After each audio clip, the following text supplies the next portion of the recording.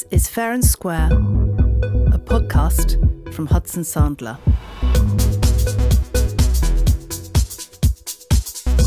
This is the Fair and Square podcast from Hudson Sandler. I'm Adam Batstone with the latest episode in this podcast series in which I'll be talking to a variety of people from different walks of life who are making a difference in business, science, media, the arts, and to the world we live in. This is an opportunity to hear in more depth from those with experience, perspective, or opinions that shape contemporary society. Today we're going to turn our attention to sport, but not so much on results, performances and records, but more on the wider topic of sports finance and governance. And to do that, I'm very pleased to be joined today by Ed Warner. And while Ed's background is in the city, principally in accountancy and financial services, it's his work in sports administration, notably as chair of UK Athletics and now head of GB Wheelchair Rugby, that he's probably best known. His 2018 book, Sport Inc., and the blog of the same name scrutinises the world of sports governance, finance, doping, and even from time to time comments on notable sporting achievements.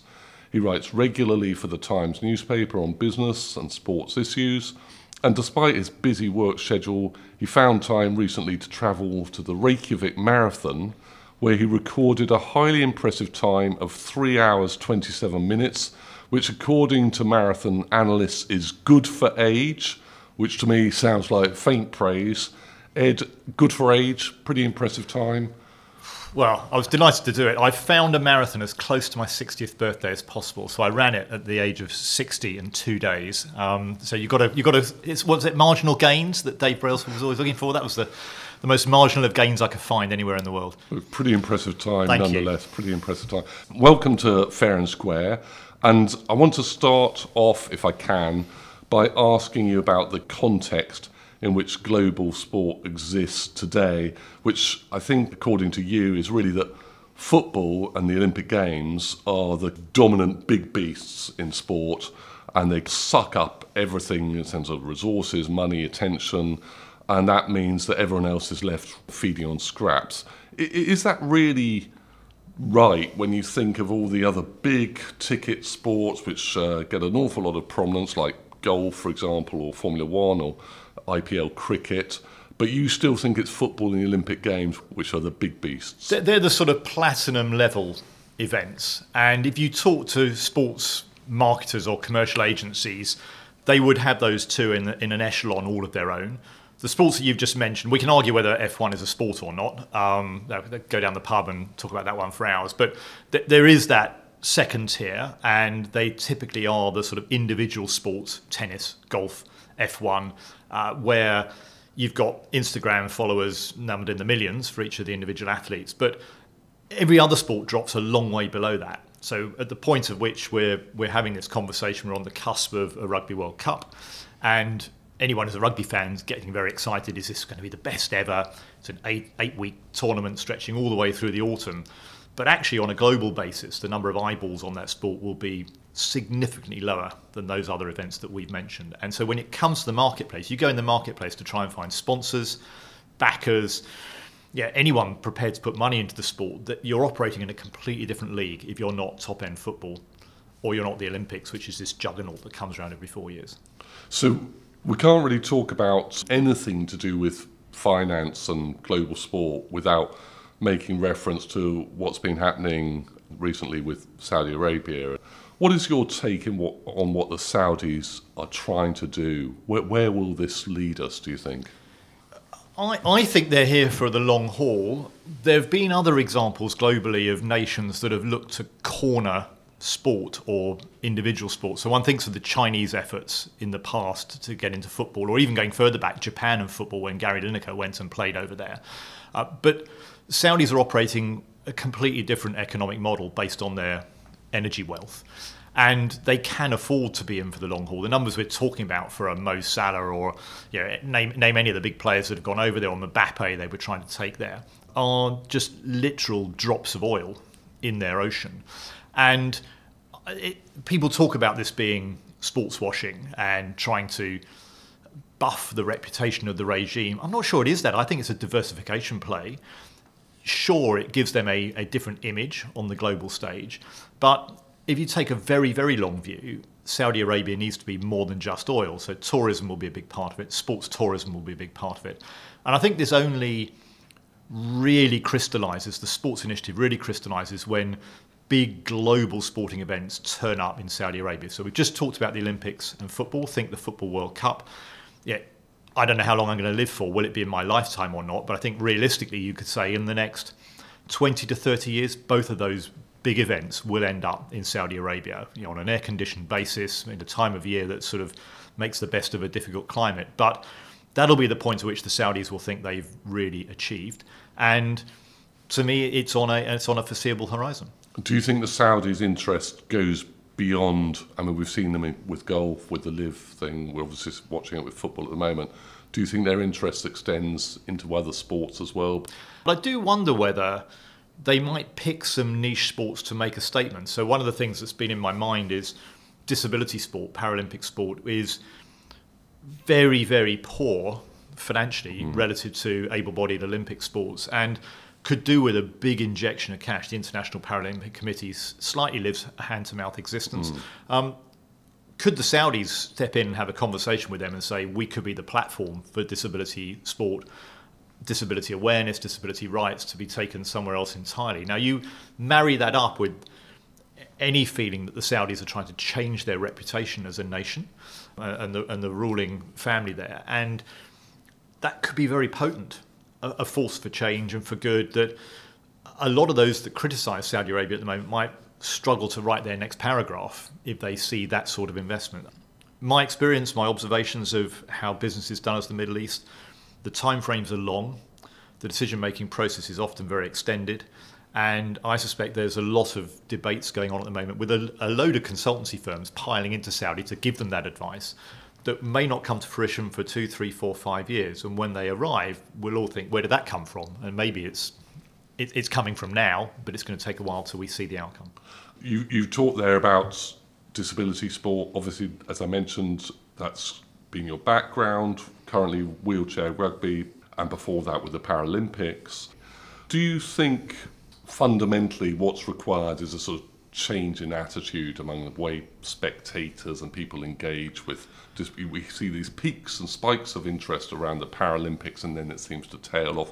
What accounts for that? What needs to be done to try and generate more interest? Because ultimately that's the reason why people want to put money into something. And you're right, and that's the challenge that I face as chair of British Wheelchair Rugby. I think it's the challenge that all the Paralympic sports face, both in Britain and internationally. And it's not the fault of the fans or the spectators or the general public. It's our fault for not finding the key to unlock the door to consistent interest in the sport. So when London 2012 came around, Britain fell in love with Paralympic athletics. Paralympic sport, I think athletics in particular, so where I was working at the time. And we all got very excited by that. But that's faded very quickly. I mean, I tried to sell tickets to Paralympic athletics in the years after London 2012. It was really hard. And you thought, well, hang on, there were millions of people engaged with Paralympic sport in London in 2012. Where have they all gone? Well, they've moved on to the next sporting jamboree that's come along. I can't blame them for having short attention spans. I can't blame them for being what the industry calls big eventers, falling in love with the whole hoopla of a massive event. We have to find ways to engage them in between times. And so often disability sport doesn't have a narrative. It hasn't got this sort of season round. You can't follow a league, you can't follow a team, you can't follow a story of competition. And unless Paralympic sport collectively finds that story, or unless individual Paralympic sports find that narrative, it will only be once every 4 years. And every 4 years we'll have to reset interest in disability sport. Do you think there's a kind of an issue, a problem about the kind of people who are making those decisions and running sport, that, a lot of the time you've got people involved at senior positions who are enthusiasts maybe, but lack the experience or the skills to be able to kind of take it to that next level that you've just been talking about? Yes, I think there's a collision sometimes, often, between the professional staffers who are paid a sensible salary, maybe with a bonus, to run a sport, deliver a sport, and those that sit above them on boards and govern them. And look, let's face it, back in 2007 when I started at UK Athletics as the chair, I was an enthusiastic amateur, a businessman who was a member of a running club and was in a sweet spot when they were looking for a chair between understanding business and understanding athletics. But I wasn't an elite athlete. I hadn't been a volunteer for years. I hadn't been a technical official. I hadn't been a coach. And I learned on the job, and there was no one to teach me. And I don't think for many sports that situation has changed or got any better. And I look at many governing bodies' boards, and they're made up of a combination of elected members of the sport who've been steeped in it for many years. Maybe they're former elite athletes, very amateurish, not in a willfully negative way, just they don't have the experience sitting on a board, and a bunch often of appointed non-executives who, some of them are there because they think there's going to be some glory in being associated with a big sport, but what do they know about it? They may never even have been to watch it. Or some non-execs who are so enthusiastic as fans that they leave their business head at the door. And those become pretty unstable, unproductive, difficult boards for an executive professional to manage from below and deal with. And not every chief executive in sport's great at their job, of course they're not. But I see many who are frustrated, find the job almost impossible, feel they're got at from all sides, and struggle to deal with a sense of entitlement amongst those volunteer boards who, I'm there because I've got the blazer that means I've been... I remember Will Carling talking about the 57 FARs on the RFU Council. Well, the RFU Council hasn't changed a lot since then, structurally. And if you meet many council members, each as individuals are great, but you put them all in a room collectively and ask them to make some really important decisions for rugby, and it becomes dysfunctional. So somehow that we have to find a way through that, and sports had to become more professional. And I don't mean that in a sense that they're all unprofessional, just that the standards that we hold PLC boards to need to be applied to sport, and sport will be much richer for it. I mean, looking back, you can look at what happened with football in this country, where arguably in the 1980s, football was in a mess for various reasons, political, social, economic. And then the Premier League came along and sort of totally reinvented the model and created a new product and lots of excitement. And you now look at the money which is generated. And that's an interesting case study. I guess the question is, to what extent is that likely to be repeated elsewhere? Was that a one-off because football was already had the kind of the potential to be so popular? It clearly had the potential. And the Premier League has done some amazing things in promoting the game, promoting the game, whatever one thinks of it. I think if you look at the structure of the governance of the Premier League, you wouldn't want to apply that anywhere else, because each of the 20 teams has a representative at the table. There's all sorts of voting requirements for things to go through. 14 clubs need to agree, etc., etc. And that, you could say, is a recipe for dysfunction. But it seems to work. I think it works because the 20 people at the table, whatever one thinks sometimes of where they got their money from and the background of the ownership of the individual clubs, are high-grade individuals. And that's a sort of natural selection almost. These have become such big corporate vehicles, each of those 20 clubs, that almost by definition, pretty decent leaders are leading those clubs. And therefore, when they're at the table, they understand the dynamic of the product that they're trying to develop. And they give a chief executive their head and allow them to get on and monetize.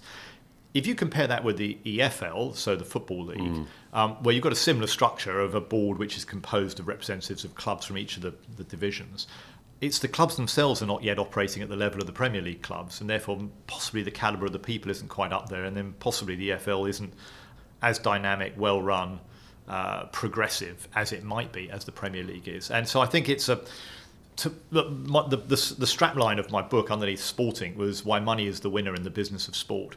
And so I think the calibre of leadership of the Premier League reflects the money that's in each of those clubs, and therefore high calibre people end up running them. So talking about the influence of television, which obviously been really important, and we're talking a moment ago about the Premier League and of course Sky Sports and the way they managed and partnered essentially with the Premier League to make it so popular.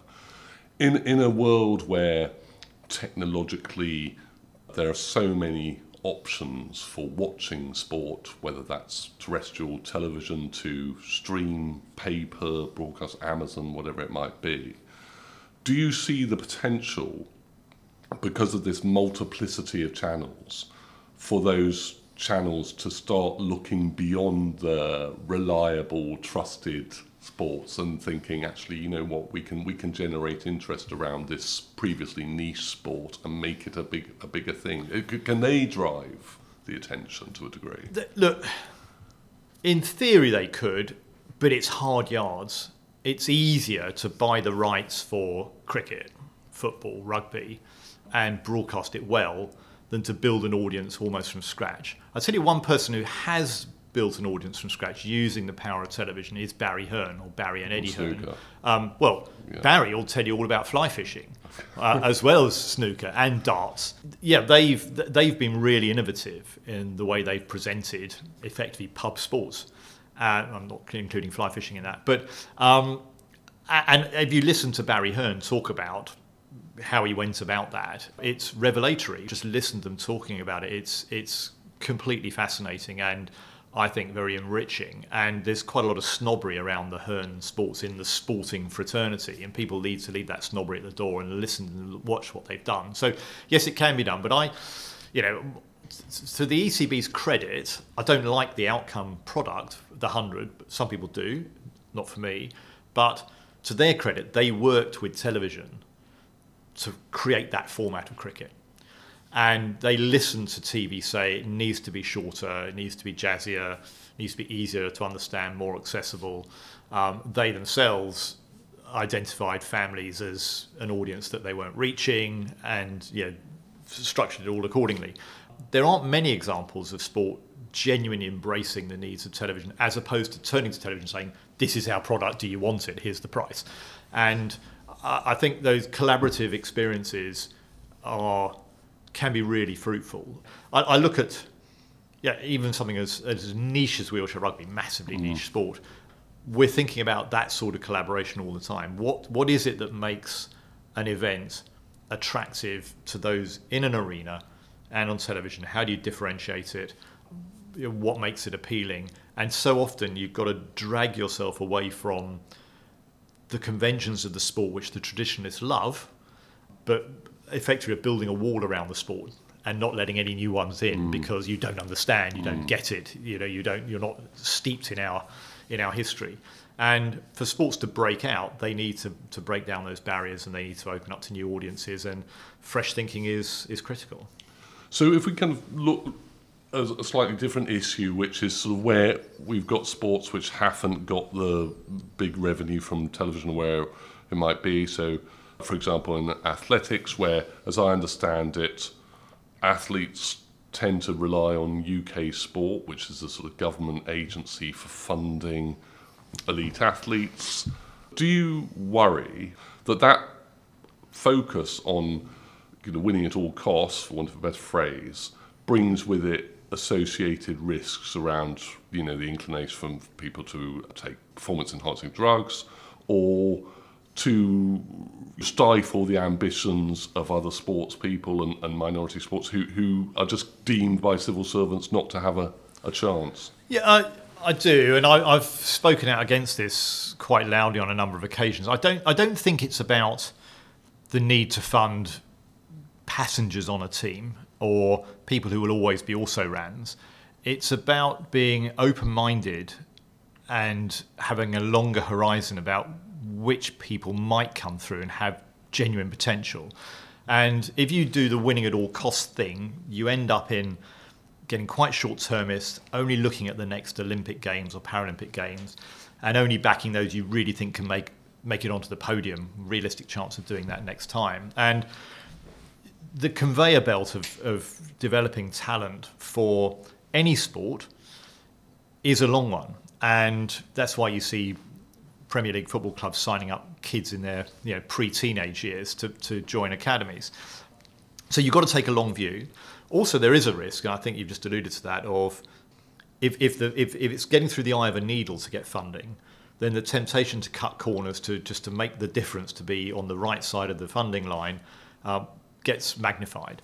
And listen to Dwayne Chambers read his book, obviously caught for flagrant doping abuse.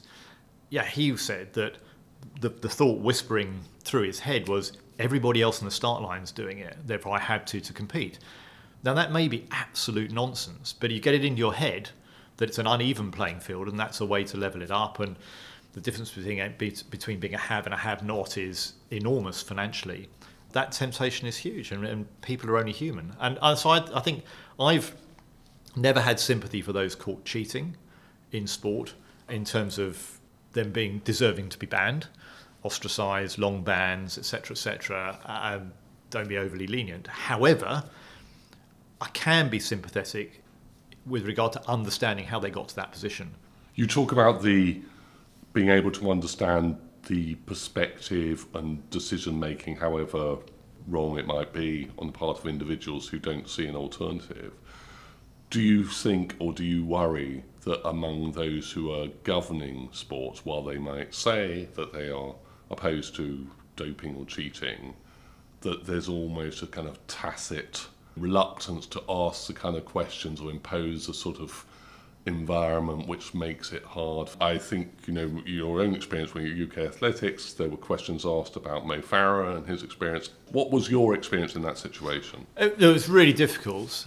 I think first point to make is you can't generalise about the stringency of anti-doping vigilance, if you like, amongst governing bodies and individual people, because it does differ from person to person, sports body to sports body. And yeah, I've never worked at British Cycling. I know nothing other than what I read and observe from the outside. But right now, we might say that for all their protestations years ago of being, massively zero tolerance, maybe they weren't zero tolerance. Certainly, the sort of no smoke without fire would suggest that they weren't as tough as they said they were. But maybe they're tougher now, and the whole leadership has changed. So it does rotate around. You can't generalise. The really difficult thing is that proof, the need for someone to be innocent until proven guilty as well, are really important tenets, and holding to them, often in a blizzard of media scrutiny, publicity, noise, is tricky. So if I go back to the Mo Farah situation, which absorbed huge amounts of my time and our board's time once the Panorama programme came out suggesting that Mo's coach was a cheat, I sat down with Mo in a hotel room in Beijing the day after his last competition in the 2015 World Athletics Championships and said to him, look, Mo, is it right for you to be sticking by your coach, Alberto Salazar, who at the time was innocent, allegations but no proof? What is this doing for your own reputation, and what risk are you running here? We as a governing body have to stand by innocent until proven guilty, but we're worried about the risk of association for you and by extension for us and for the sport. And Mo very firmly replied to me that his coach was innocent until proven guilty, he'd seen nothing wrong, and this staying with Alberto maximised his chances of winning medals in future. And so I took that response of Mo back to our board, we debated it at length, and came to the conclusion that we had to minimise the risk, but we had to stand by innocent until proven guilty. So Mo was being coached by Alberto, but we made it clear we wouldn't countenance any other athlete going to be coached by him, and then we'd abide by whatever outcome there was. But we'd had the conversation with Mo, we looked him in the eye, we said, you have to understand your own personal risk here. And the coach-athlete relationship is a very personal one. Mo made that decision. But it made life very difficult. The easiest thing would have been if Mo said, I don't want to take that risk, I'll move coach, and our life would have been easier. So there has to be a process of law, investigation. And so all along in these things, I've stood by the view that we should root out cheats. We shouldn't be lenient when they are discovered to have cheated. We should understand the human aspects of why they might have got to where they've got to. But we shouldn't shoot from the hip.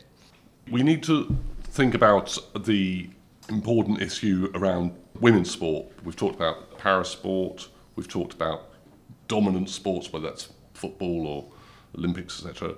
But we want to think about women's sport as well. Obviously, we've had the Women's World Cup this summer, which has been, I think, by most people's judgment, a successful event. Where does it go? Is it a different set of issues around women's sport than it is for minority and elite sports?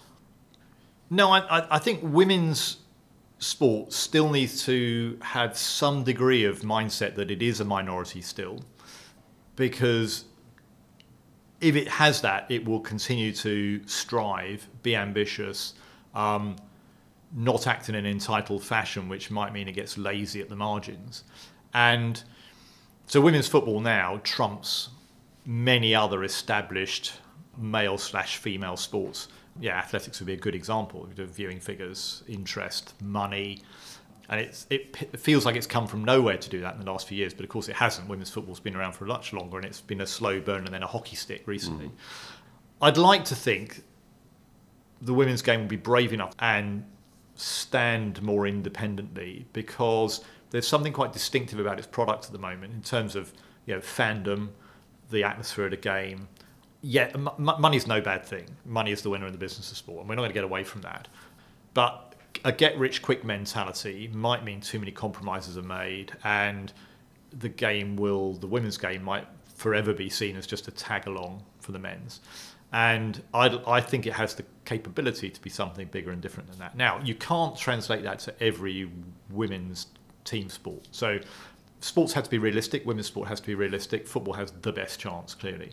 And long may that continue, because I think the standard of the game has come on leaps and bounds. And I don't just mean what's on the pitch. I mean how it's presented, how it's followed, how it's written about. Cricket has that opportunity. But again, cricket has the challenge of, are enough boys playing cricket outside the private school system? And that's the other thing. The great thing about the women's Ashes was every match mattered. I'm not sure yet every match matters in the women's 100, but that's the challenge for the men's 100 too. So you've got to move these sports, any sport, to why does it matter? And, the narrative that you were talking about earlier. Completely. And the question, again, we ask ourselves all the time in all the sports I've worked in is, if we're going to put this event on, how do we articulate why it matters? Well, number one, does it matter, or is it just a showpiece? And then how do we articulate that? And you've seen that things like that ATP event at the end of each season. They used to have it in the O2. Yeah. And they had to work really hard to make that feel like it mattered. I think they sort of got there in the end. But early on, the players were like, it's an exhibition game. Yeah, there's some money, but it's a bit like tennis they used to stick in the Albert Hall, and so what? And it's harder I know from experience, it's much harder to sell tickets for that than it is for something where you can see the continuity of the story. When you were talking a moment ago about women's football, you described it as having a hockey stick effect, where at one point suddenly it became a lot bigger than it had been. That's interesting that there was a point there. What was that point? What were the circumstances? And is that something which could be captured and replicated elsewhere? There's some alchemy to that, isn't there? And there's some mystique, mystery. How do you capture it and bottle it? So from an English perspective, clearly that Euros triumph was a really big inflection point. Just so I think, actually, for women's rugby, that 2025 could be. But what about the rest of the world? Football, clearly the rest of the world has got it.